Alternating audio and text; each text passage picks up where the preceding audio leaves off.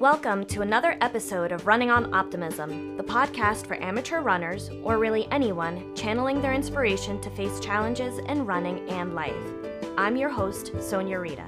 In today's episode, I talk with Jeffrey James Binney, ultramarathoner, comedian, and actor whose documentary film, Once Is Enough, chronicles his journey to his first 100-mile race, which also happens to be one of the most difficult, the Leadville Trail 100. There is a spoiler in the show, so you may want to pause right now, watch the movie, and then come back to this episode.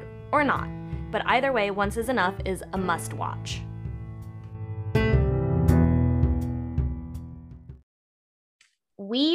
My husband and I watched your documentary the beginning of the pandemic.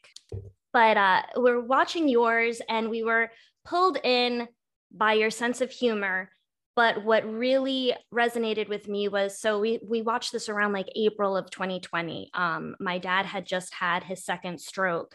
That January, we were in Cancun celebrating a milestone for Izzy.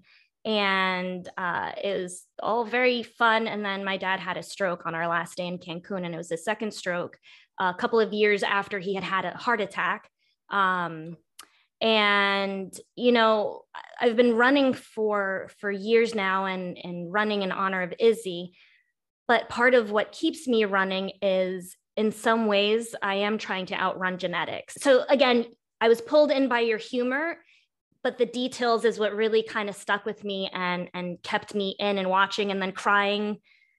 I'm about to cry because I remember the movie, and I remember seeing you, and like, it was very, very heartfelt. And so I just want you to share your running journey with everyone. Yeah. Well, you know, if you're new to me, I grew up in the Midwest on a pig farm, overweight little kid, not a like, definitely an indoor kid. I was forced to play some sports, but I was not athletic. I was always a big kid, but I was super drawn to the arts. And I moved to New York and did theater, but was always, you know, fluctuating between 300, 350 pounds. The only real physical activity that I thought I enjoyed was dancing. As a musical theater major and then an actor, I'm what they call a mover. Mm-hmm. And that's a nice way to say, a bigger person who can kind of dance, but we're not going to like be putting them in anything at the Met, you know, right now. And things were going well. I was kind of transitioning to stand up, and my mom, who had been diagnosed with heart disease when I was 11, kind of started to decline rather quickly. I was about to turn 30. And, you know, the doctors when she was first diagnosed, had really not given her a very good prognosis. I was a little kid, so all the details are a little fuzzy, but I think they had given her, 2 or 3 years was kind of the estimate. Heart failure was the issue. And it was, they didn't notice it until it was pretty severe, but she managed 17 more years. But eventually she was having a surgery that we knew was kind of risky, and it did not go as planned. So she spent the last few months of her life in the ICU. And I came back from New York and stayed with my family and essentially lived on the waiting room floor of the hospital for those few months. But the hospital had subscriptions to what I thought were some pretty obscure magazines. Among them was Trail Running Magazine. And I just kept picking it up while I was wasting time and reading articles. And, this was at a time when I had started to go a little stir crazy in New York. I never considered myself an outdoor person, but being in New York that long, I slowly started to realize I went cycling once, and I liked it like a little too much. And I realized that I just was maybe I needed to be outside more. And then I looked back at my childhood and realized that, like, I say I wasn't an outdoor kid, but I mean, I was outside all day. I grew up on a farm.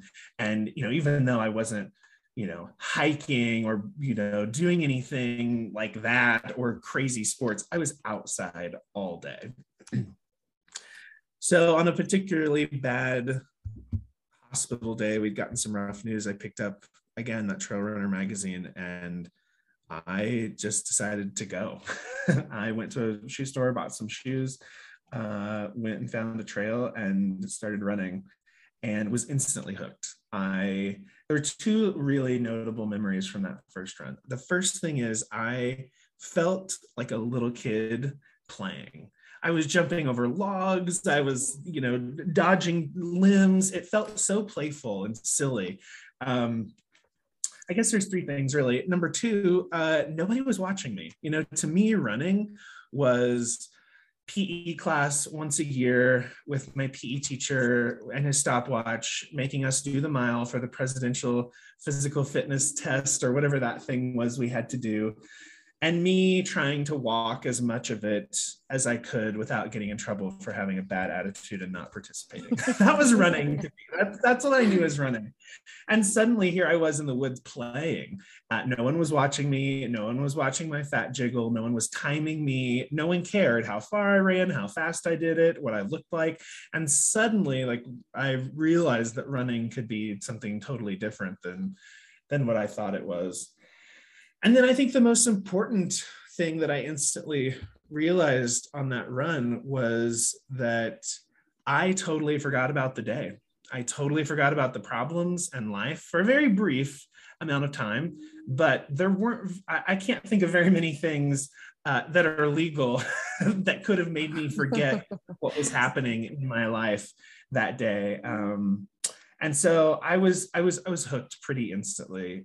This was a couple months into her ICU stay, and I tend to go from 0 to 130%. So I signed up for a 20-mile trail run, and I started training for it. And I had trained for about a month before she ended up passing away, unfortunately, and I wasn't going to do the race. It was a few weeks after she had passed away. But I decided to do it anyway. I wasn't ready for it, but I did it anyway. It was in February in Missouri.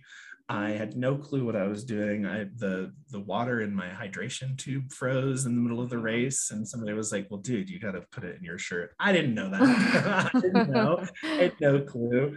It was super muddy, and I wore those Vibram 5-finger neoprene toe shoes. They're super comfortable. I love them, but are they the right shoes for a super muddy 20-mile trail run in Missouri in February? No, they're not. They are not the right shoes. But I did it, and somehow I finished it. And that's the not so short story of how I got into doing this silly thing that we all do, where we go to the middle of nowhere and run too far.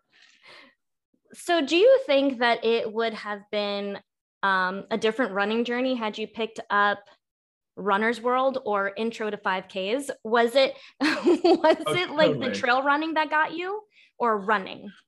It was definitely the trail running. It was the sense of, and I'm not, no shade to the road running community, but what attracted me was definitely the sense of adventure, the being in the middle of nowhere. I loved that. And then also the vibe of the trail running community. Well, no better or worse is more attractive to me. It's funky, it's weird. They're fireball shots at the aid stations. Not that I'm saying we need to be drinking while running, but you know what I mean? It's just this hyper accepting, funky, weird, quirky group of people. And it's also one of the few communities that I feel like has such a strong identity. You can make some assumptions about, I don't know, river rafters or stuff like this, but I feel like the trail running community, I feel like almost everyone who's silly enough to get into it we're kind of the same breed, I think. So that really attracted me too. And then ultra marathons were pretty immediately attractive because of the switch in goals. The goal, the people who are winning ultra marathons, their goal is to be fast. But for the vast majority of ultra runners, the goal is sure, if you can do it quickly or more quickly than last time, that's great, but it's survival, it's finish, it's can you finish, can you get across the finish line? And that switch in goals was also super attractive for me, totally clicked with me. Now that's like something I'll never be fast, because I'll never be fast, and that feels totally helpless to me. Like, why would I even try? Not that I'm saying we shouldn't try hard things, but I think we also have to have some self-awareness. I'm probably not going to be winning the New York City Marathon anytime soon.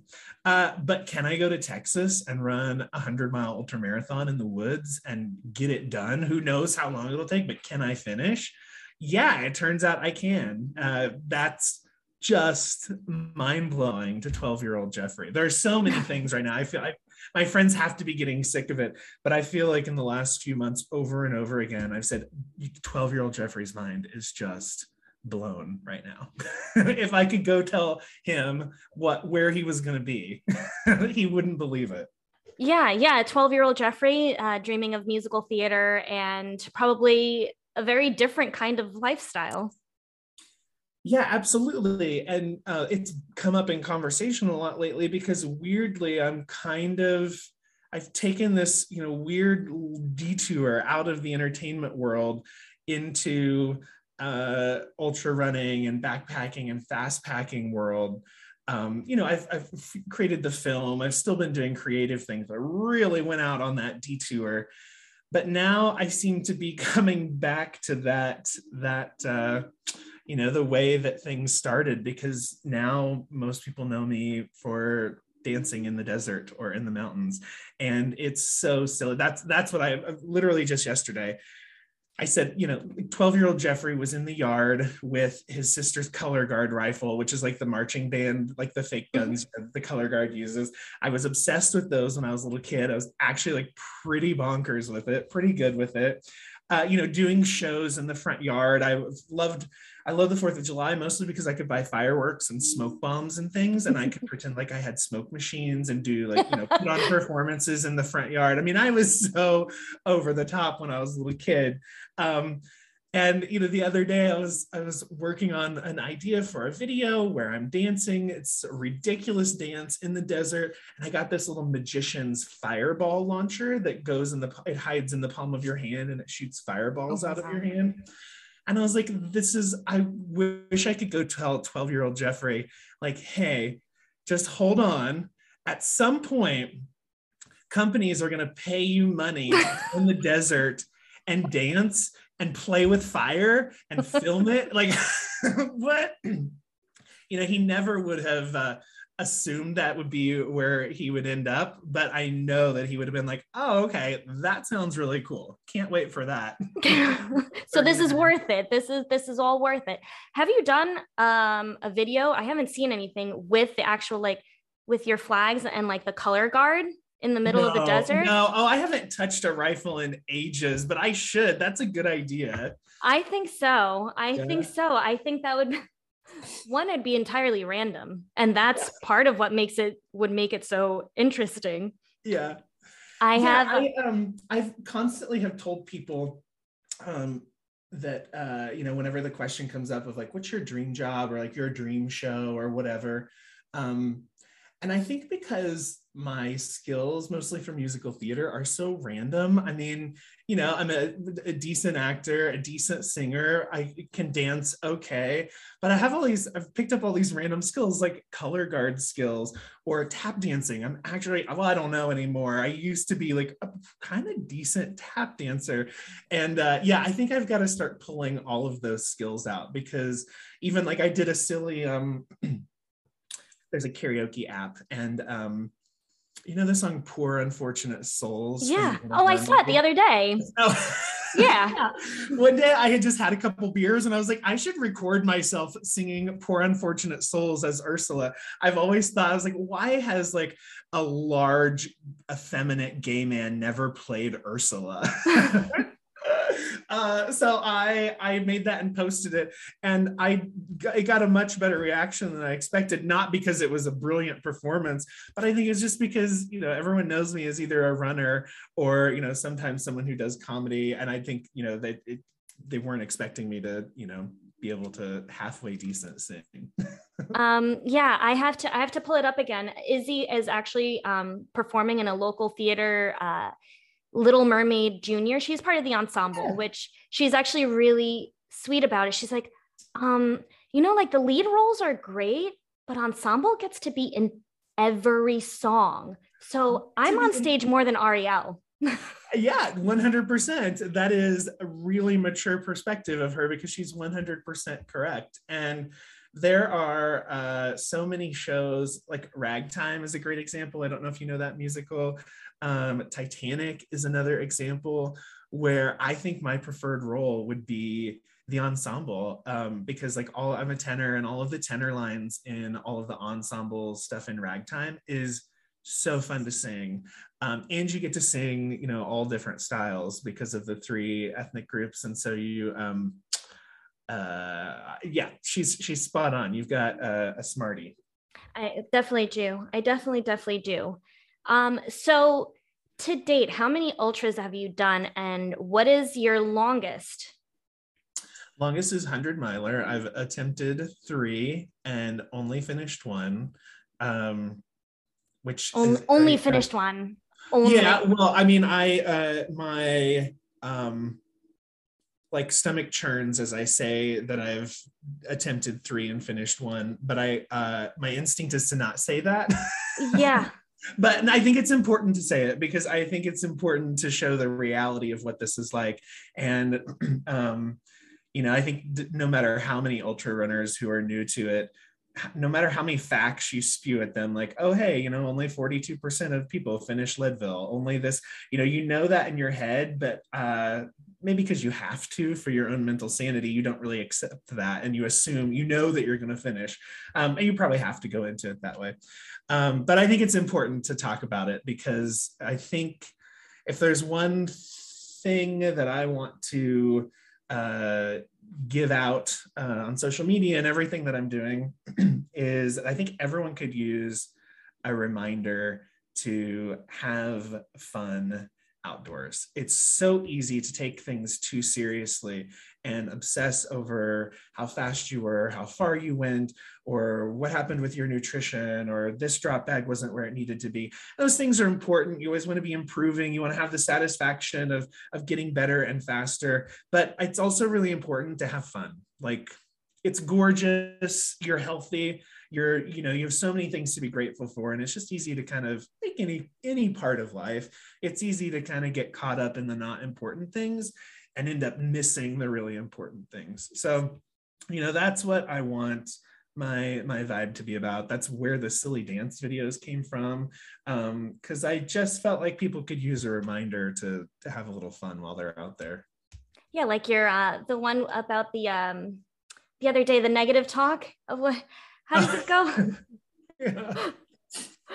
How does it go? I forget. I've seen it on TikTok like 1,000 times, and now I can't think of how it goes.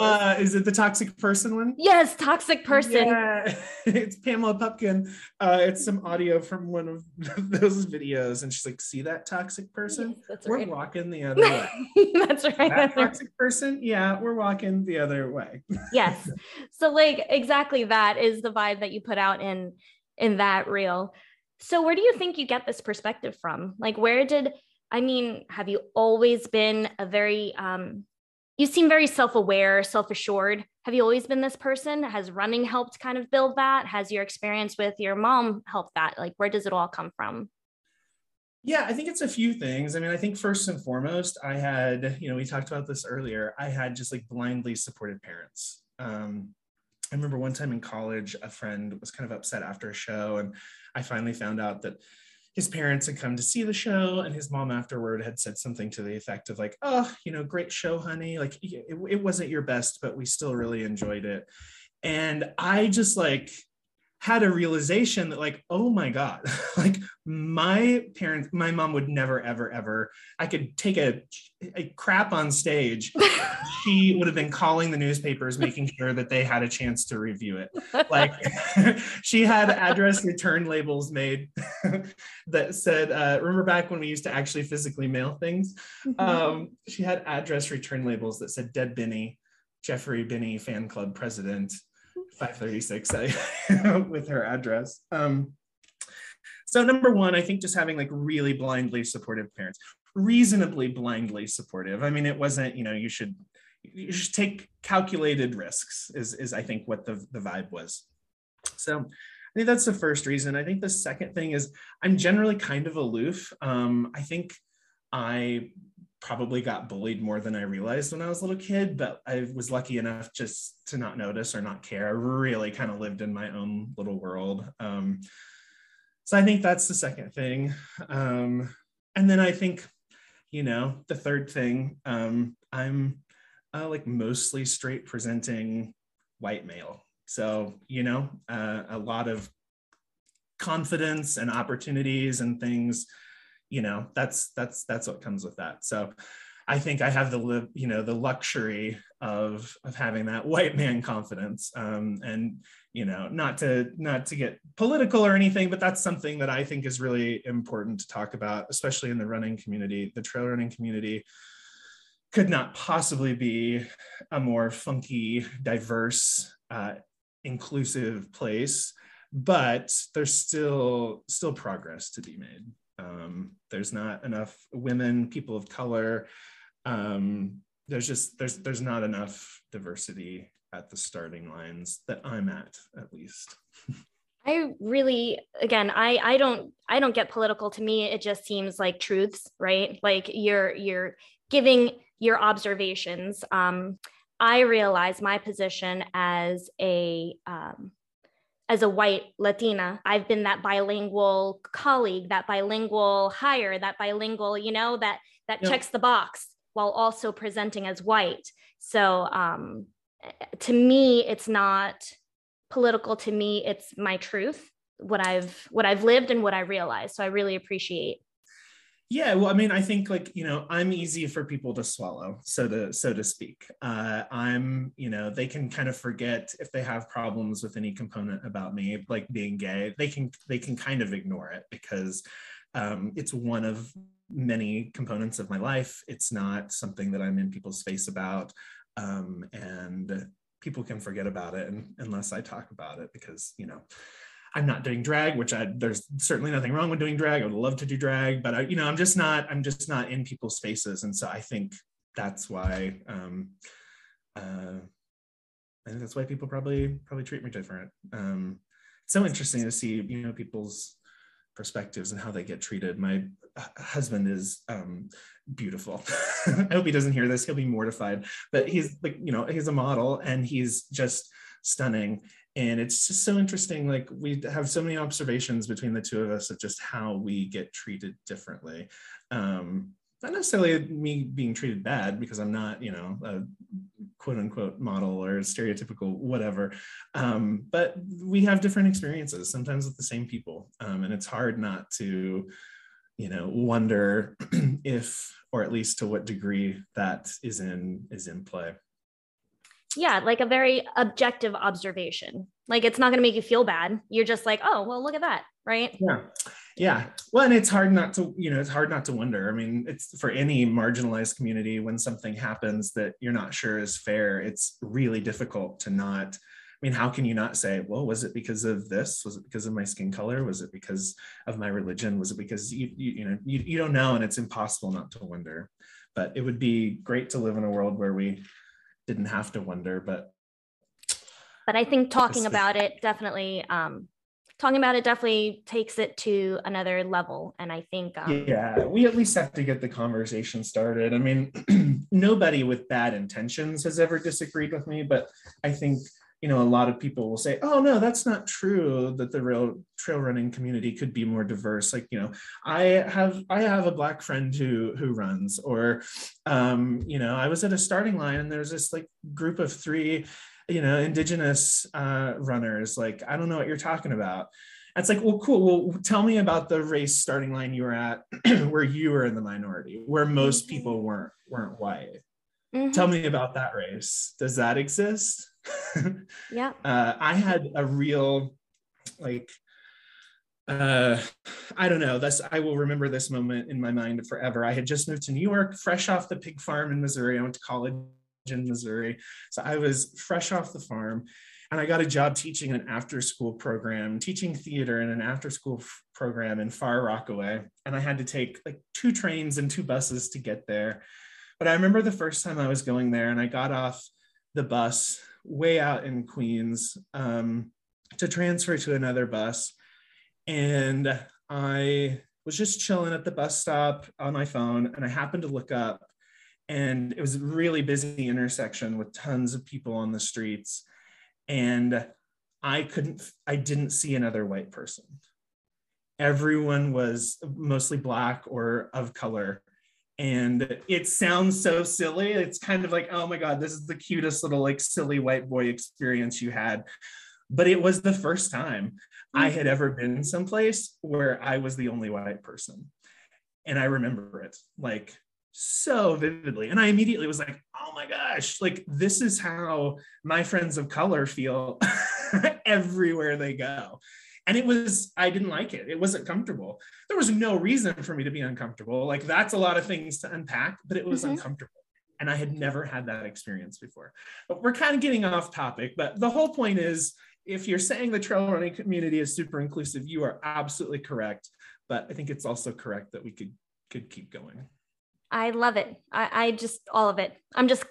You're right. Leave it at that, because I think that experience is so valuable. I think it's a growing process. Like there are things I've learned a lot in 10 years. Like it's okay to say like, hey, you were wrong. Like, oh yeah, you're right. That was really insensitive. And now I know, and now I'm growing. It's okay to say, you're right.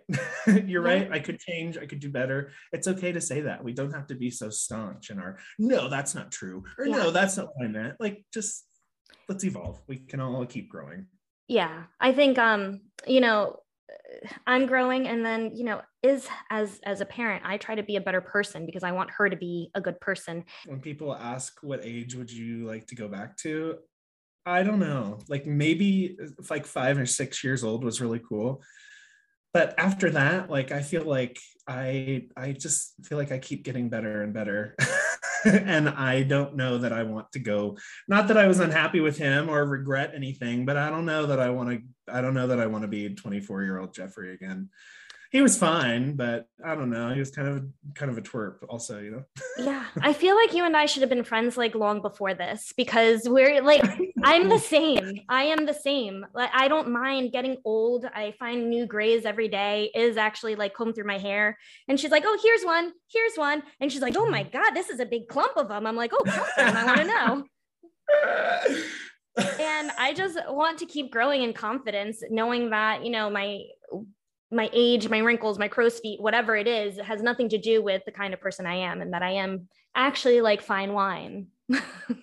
Yeah, well, 100%. And I think, that's been the case with my running journey too. Like I look at the time, when I first started running, and I enjoyed it, but I didn't make the most of it. I spent so much time stressing about like, oh, I don't feel like running today, and missing that run. And like, well, I'm never going to be successful at my 100-miler because I missed that run. Well, that's absolutely ludicrous. Like, what a silly idea, and I remember like not being able to sleep because I was worried about cutoff times and things. And, again, like, not to say that we can just waltz out there and not care about things, but I feel like it's taken me some time to realize why I'm really out there doing it and what's really important about being out there and doing it.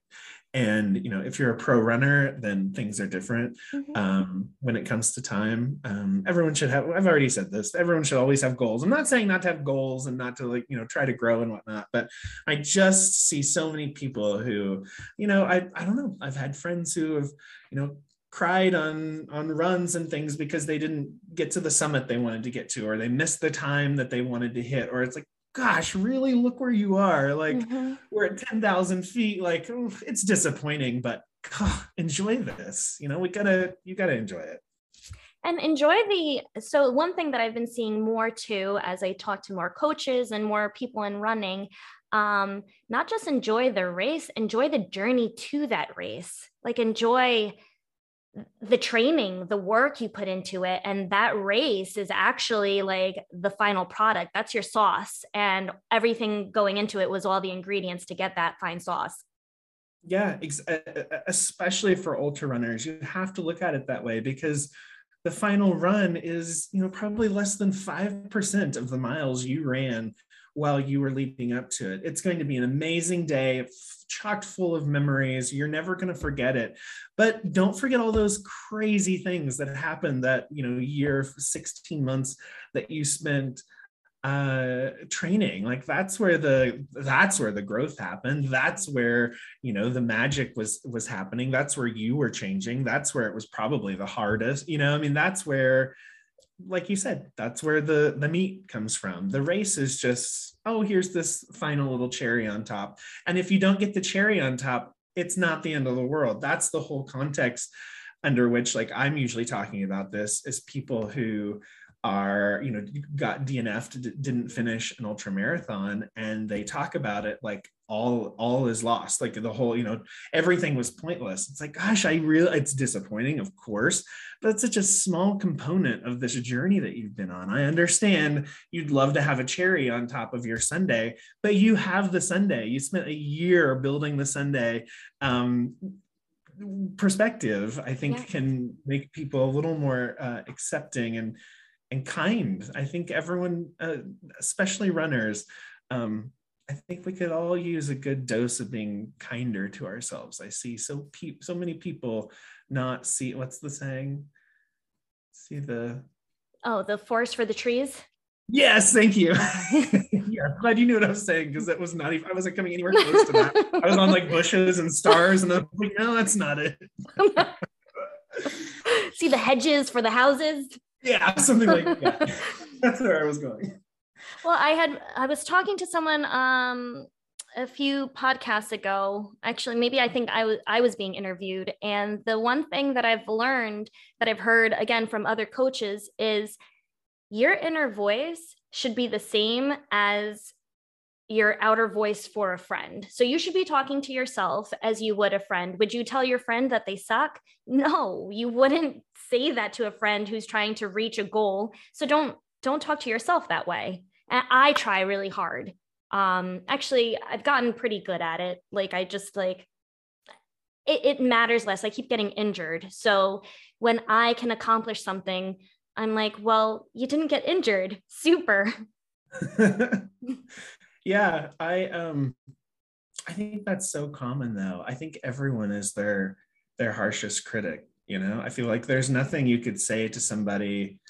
Well, not always, but I feel like so often, there's nothing you could say to somebody that is worse than what they're saying to themselves. And I think that can help you be a little more empathetic and a little more kind when dealing with critics. I mean, well, the entertainment world, sometimes people comment on my response to like trolls and stuff on Instagram, because I usually fight with kindness, because I have been. Whoops, you might have to edit that out. Sorry, I've got beeping. And that distracted me. What was I even saying? You have been, about responding to negative comments, kill them with kindness. Oh, I mean, that is the world of an actor. Our job is to go to audition after audition, and 9 out of 10 times, if we're lucky, we don't ever get a job offer. So you have to get, and some people never do, but it's pretty magical if you can get to a place where you can accept rejection and it not destroy you. And that's easy, easier said than done. But I think any actor, if they've been in the business, if they've survived more than like 8 or 10 years, they have gotten at least somewhat skilled at taking rejection and also criticism. I think it's so fascinating when I have actor friends who say, oh, I don't read reviews. I never read reviews. And I do understand some of their points for not reading reviews.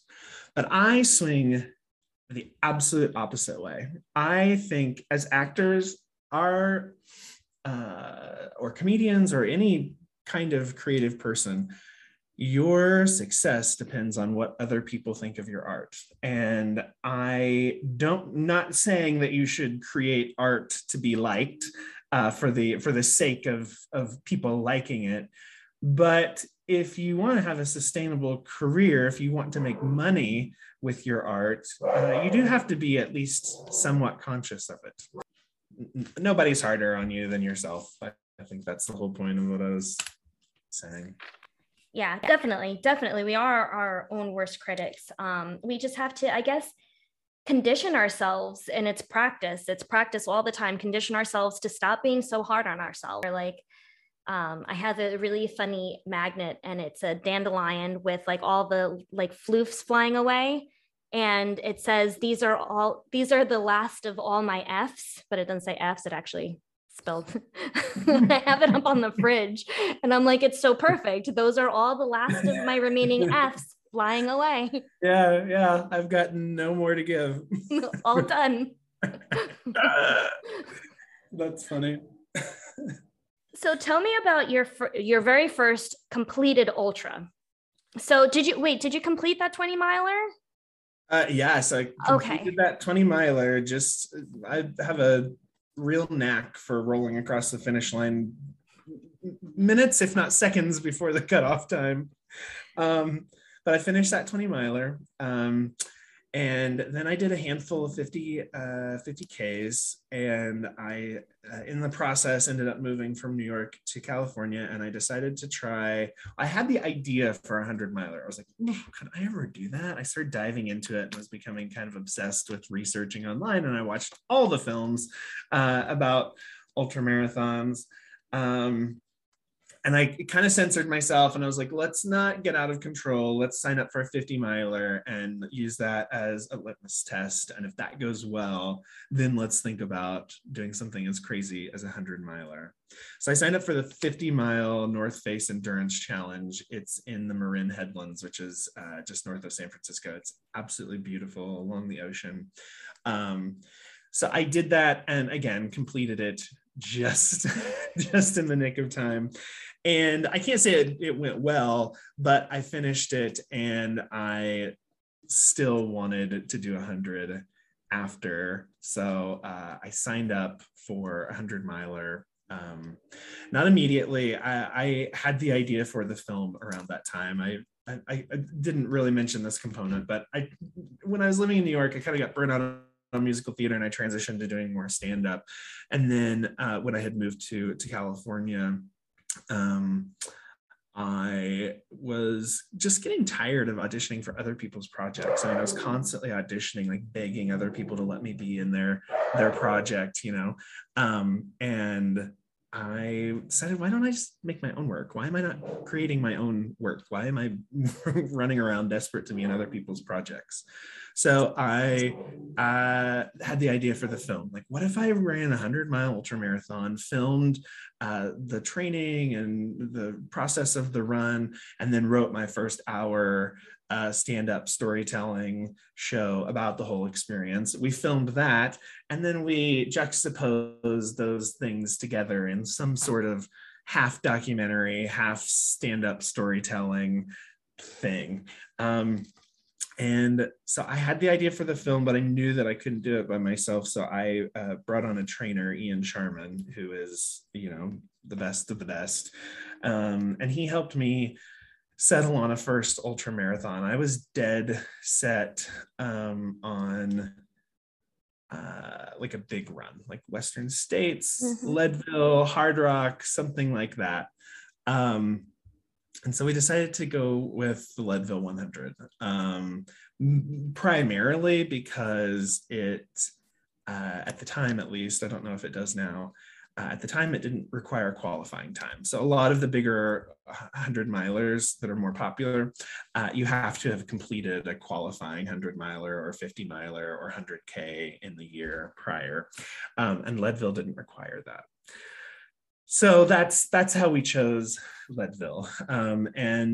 Spoiler alert, if you haven't seen the film yet, we're about to ruin it. So stop this podcast, go watch the film, and then come back.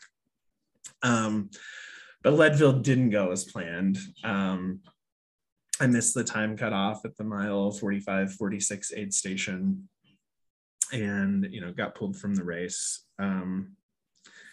Pretty devastating. Looking back, it's a little, well, I say it's a little silly to think about how upset I was about it, but it's not. It makes sense that I would be upset. The weird thing was, I wasn't as upset about getting pulled from the race because I really shocked myself by the fact that I was good. I mean, I had run 46 miles. So maybe saying I was good is an overstatement, but I could have kept going. I wanted to keep going, and that blew my mind. That in itself was an accomplishment to me. Like, I took a lot of solace in the fact that I didn't quit. I had to stop. But what really stunk was all the other stuff. The fact that, like, my friends and family had traveled, literally across the continent to come help me do this. They'd, spent time and money. We had spent, a lot of money to travel the film crew to Colorado, and we were there for 5 days beforehand shooting stuff. And that was the stuff that was hardest for me to accept. We were trying to promote the film, so I had made such a to-do on social media about this thing that I was doing. I had like a live tracker set up so that people could follow my GPS signal throughout the race. Like, I had just really shouted it from the rooftops. And that was the hard part of that failure. I was okay with myself, but that's the stuff that really bothered me and embarrassed me, and all those things. So it took a while. I wasn't excited about it immediately, but I decided to attempt another one. And we decided on the Rocky Raccoon, which is in Texas, obviously more flat because it's not in the Rocky Mountains, but still 100 miles nonetheless. And for that one, I didn't tell anybody. I told my sister and a friend who came to crew for me, and I pared the film crew down to one person. That poor guy, he literally did all the jobs. He was the sound guy. He was the camera operator. He was a producer. He was everything. Because I didn't want to deal with that again. I didn't want to deal with having to tell everyone that I failed. And then when I didn't fail and I finished successfully, it was so much fun to get on social media the next morning and say, hey, y'all, you will never believe what I did yesterday. And then I attempted another one. The Wasatch 100 is a 100 miler in the Wasatch Mountains here near Salt Lake City. And for that one, I wasn't ready for it, but they have a compounding lottery. So if you don't get in one year and you enter the next year, you get double the entries. And if you don't get in that year, the next year, you get double the entries.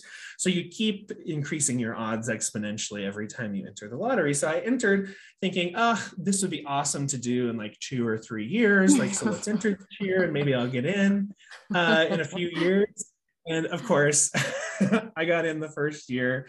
And I was like, well, I have to do it. Like, I have to train, and I've already paid for it. Like, let's go.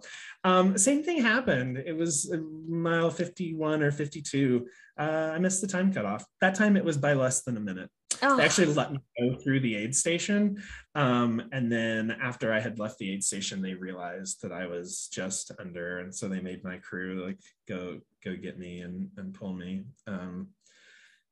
But I told myself after that one, no more mountain ultras until my weight is where I want it to be. And that may never be. I'm not, to be clear, I'm not obsessing about getting my weight down so that I can do it. I'll run what I want to run, when I want to run, at the volume I want to run. And if I am at that weight at some point, then I will sign up for another 100 ultra, mountain ultra. But it's just physics. I mean, when you have that much weight, those mountain ultras, it's just really difficult to keep your pace, fast enough to beat those cutoff times when you're carrying extra weight. So I've sworn off the mountain 100 milers until that happens, but I'm really focused on making that happen right now. But the goal, at least for me, the goal can't be to lose weight. That never works for me. Like that will never work for me. My goal has to be, conquering a new trail that I've never been on, or being able to run up a climb that, I cannot run uphill. But like making progress with that. Like those are the kinds of goals that I try to set for myself, because I think they're a lot more healthy, and at least for me, lead me to be a lot more successful than when I dictate my running or anything else on what the scale says. That just doesn't motivate me. The scale also lies. I mean, it lies. There's so many things that it can affect your weight temporarily, and it's so easy to obsess over what the scale said today, when we really need to be thinking about what did the scale say the last 6 weeks. That's a more valuable number than what it says today or this morning. There were people running marathons when I was sitting on the couch, perfectly thin, just because genetically that's how I'm made. There were people running marathons, and I was very well aware that those bigger people running marathons were in better shape and better health than I was, eating my Klondike bars, sitting on the couch doing nothing.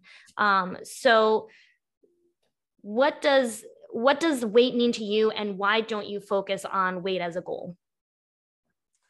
Well, this is one of the stickiest topics we could have dove into because it's so complicated. It's such a complicated discussion because we know that having less body fat is healthier. But does that mean that that's true all of the time? Does that mean the scenario you just mentioned is true? No, that's, your example was the perfect illustration. More so, I can't think of like any worse downward spiral, cyclical way of thinking than, oh, I'm overweight, so I shouldn't go run. Well, it's the opposite, but you have to know that like you still might be overweight. Running, here is a huge bomb I hate dropping to new runners, because I don't want them to not run, but I'm also don't want their expectations to be out of whack. In my personal anecdotal experience, running is not always a great way to lose weight because so many things happen. You're expending more calories, you're more hungry. It's so easy to then overconsume calories, not only because you're hungry, but because you went for a 15-mile run. I can eat whatever I want. Well, not exactly. That's not totally how it works. And I see so many new runners who get started and then are immediately disappointed because they think that the pounds are just going to drop off. And they may, but nutrition is, the best kept secret in the fitness industry is that nutrition, I think, in my experience, is really where it's at, if that's the kind of progress that you're trying to make.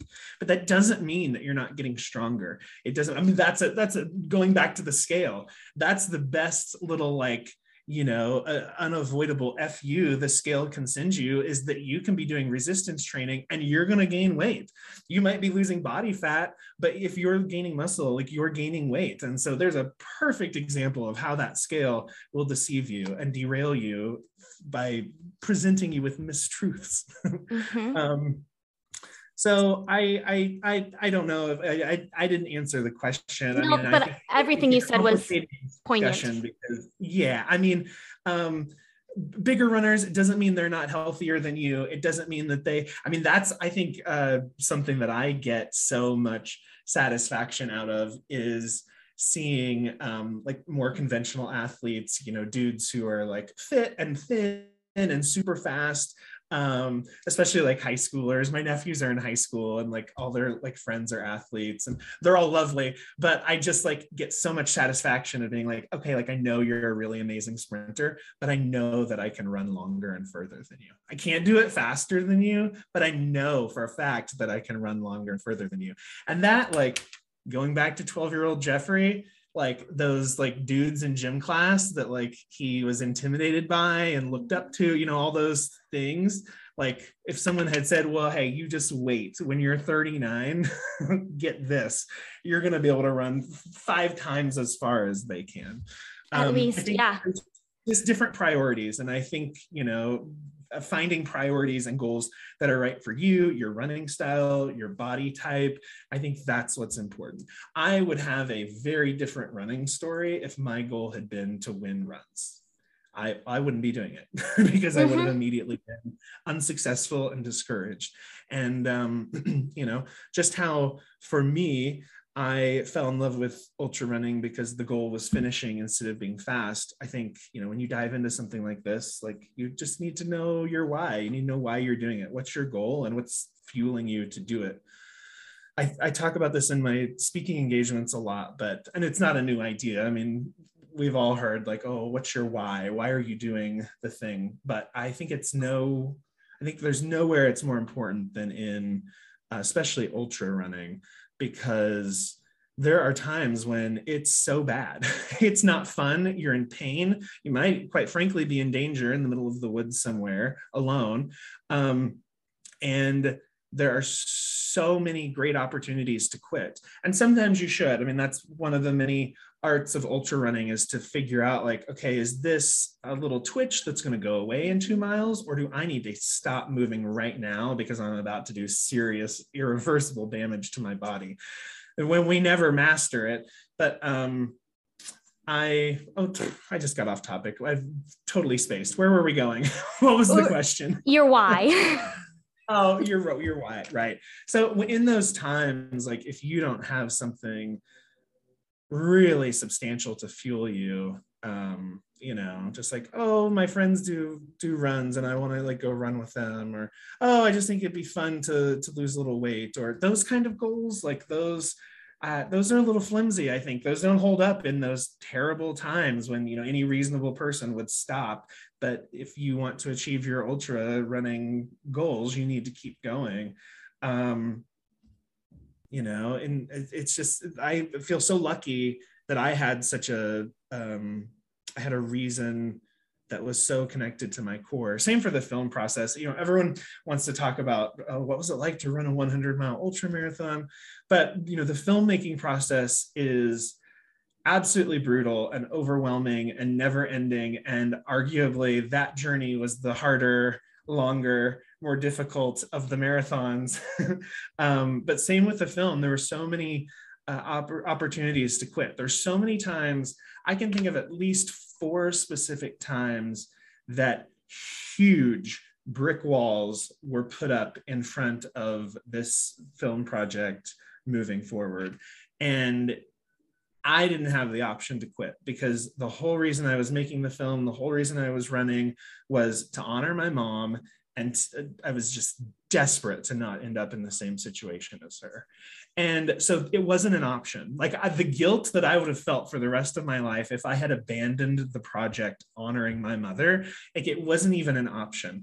And I can look back and really appreciate how lucky I was to not have the option to quit. Not everyone has that luxury, but if you can find the reason, you know, not because you want to lose a few pounds, but because your son wants you to coach his soccer team and you can't walk to the field, let alone play and coach with him. That's a reason. So I think it's, you know, there's always a deep, substantial reason there. I think sometimes you just have to, you know, the first thing that comes to mind, like, is often just scratching the surface. Mm-hmm. I think you've got to dive deeper and know why you want to do whatever crazy thing you're trying to do. And you talk about your mom and, you know, having to finish the film because it honored your mom, but it's not it's not a guilt feeling. It's if I'm truly honoring this person that I love, then I'm going to do the hard thing, because loving someone that deeply is hard. It's supposed to come from deep in your belly.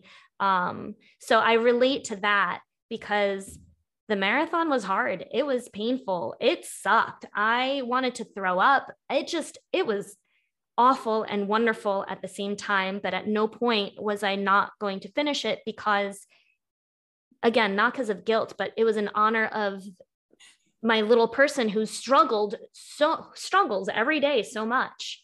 Every day is a battle for her, and what the F, I can, run for 5.5 hours and never even meet the challenges that she's already met. So I just wanted to share that anecdotally, because I really, really get what you mean when you say you wanted to honor your mom. Yeah, I mean, that's exactly it. And it's not guilt. It's it's not that there's no scenario where I would have quit working on the film. It's that I wasn't at the point where I knew I couldn't go any further. And that's why I couldn't quit.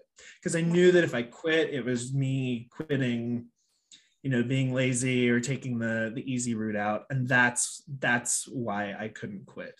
There are a lot of scenarios that we could have gotten to where it would have been foolish, financially dangerous, all kinds of other things to keep trying to produce the film. But if you know in your soul that you're not at that breaking point yet, like, that's what keeps you from quitting, when you have that why. Yep, that's exactly it. So I think my last question is, how does a pig farmer go vegan? Like, what was the catalyst to go vegan? Well, I've had, ebbs and flows of vegetarian, vegan, plant-based-ism. I really can't. I can only call myself plant-based right now, because I am cheating with cheese occasionally. That's my one kryptonite. Yes. So some cheese is slipping back into my diet. But I from the time I was a little kid, helping on the farm, we were, it was primarily a pig farm, but my dad also planted a lot of corn, soy, wheat, milo, which is a grain, in the summers. So there were both components to the farm. And when I was a little kid, I hated helping with the pigs, because it was always not fun stuff. Like, it was never like, oh, hey, Jeffrey, can you come help me play with the pigs? It was, hey, can you come help me castrate 3,000 pigs? Can you come help? It was always really unenjoyable things. But I loved going with him to work in the field, to, ride in the combine to harvest wheat or corn or whatever. I loved that component. But because I hated helping with the pigs so much, I just ran in the opposite direction of farming. I never even briefly considered pursuing it.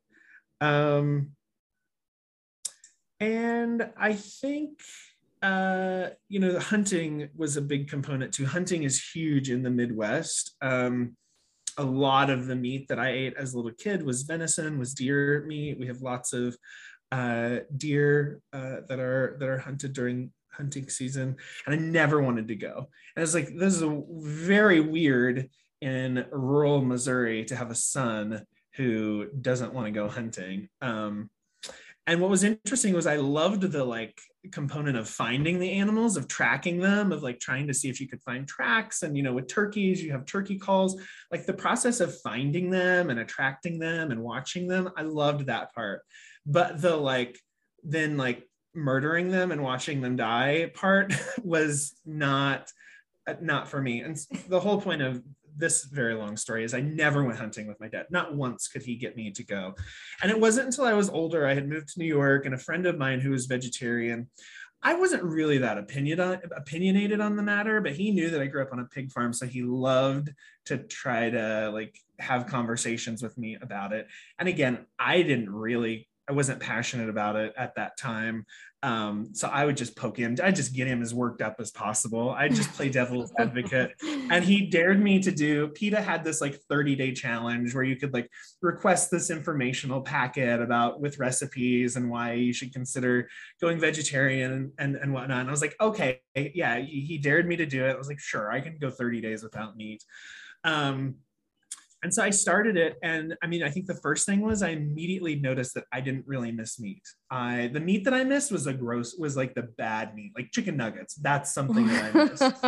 Like things like that.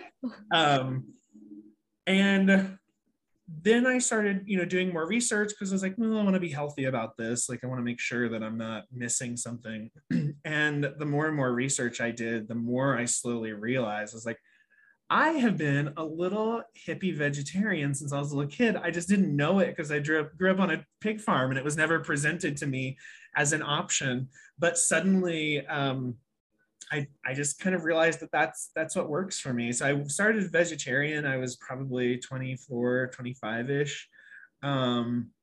And then when I moved to LA at 30, I went vegan. And the last couple of years, I've been a little more lax, letting some dairy and whatnot slip into my diet. I mean, there's nothing. What's the saying?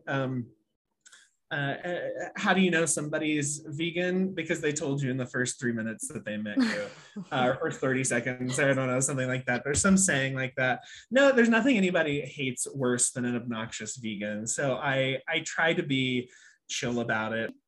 I think everything we've talked about is relevant. I think it's all positive. I think it's, for me, I just want, like, having been, I've always been a very, maybe borderline empath. That's kind of caused me like a lot of emotional stress because I feel things so deeply. And I've learned now as I get older, like how to turn that into something positive. And that's basically what this podcast is. Like, I just, elite runners aren't listening to my podcast, but the people who really need to feel like they belong, who really maybe this conversation has helped someone put on sneakers and go out today, like, not that we're live or whenever it goes live, and that's the goal. And who knows whose mindset we have shifted just by talking about different important aspects of life, and they can go out and have a better run. Well, and there's a lot of us out there. I mean, that's where the idea for the film came from. I told you, when I was first thinking about 100 Miler, I dove into every book, every film I could find. I watched them all multiple times and I loved them all. They're all so good. And like stories of these, elite runners just achieving amazing things is so fascinating. But there were no 6'2" husky ginger lumberjacks in those films running those 100 milers. Those were not, I did not see me at those starting lines. I did not know if it was even possible. And so that was an initial impetus for the film. And then the second we released the film and we started doing screenings, I immediately knew I was spot on because people were just coming out of the woodwork with the same message. Like, I didn't know that I could do this, or I thought I was the only one, or it's so interesting to see your story because I can't keep up with the ultra runners, the elite ultra runners. And so there's a lot of people out there who are in the same boat as us. And I'm so glad to see so much more representation and content and media out there for that part of the community. The Myrnovator, I am Shantae, 300 pounds and running. There are so many people in this space now who are giving people an example of what it looks like to be a successful, healthy, unconventional runner.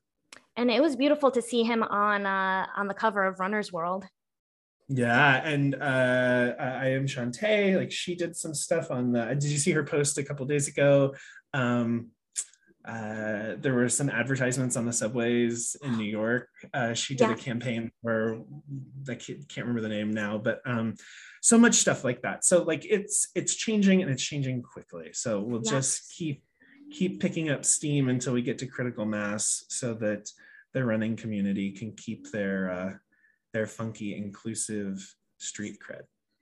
I agree. And you know, it's no diss to the elite runners, like, but that's their job. Like that's their career. But for the rest of us, we can choose to leave and we can choose to join. And I just hope that more people feel comfortable in making the choice to join. 100%. Get out there. Do it. Thank you so much for taking the time. You know, one thing about talking to different people every week in the running community, I mean, for me, it's almost like cathartic, therapeutic to talk to different people and make friends. Like, I feel like we're friends now. We are. It's official. When are you coming to Utah? Oh, I would love to. I would love to go to Utah. Well, I hope you enjoyed that conversation as much as I did. I had a lot of fun chatting with Jeffrey.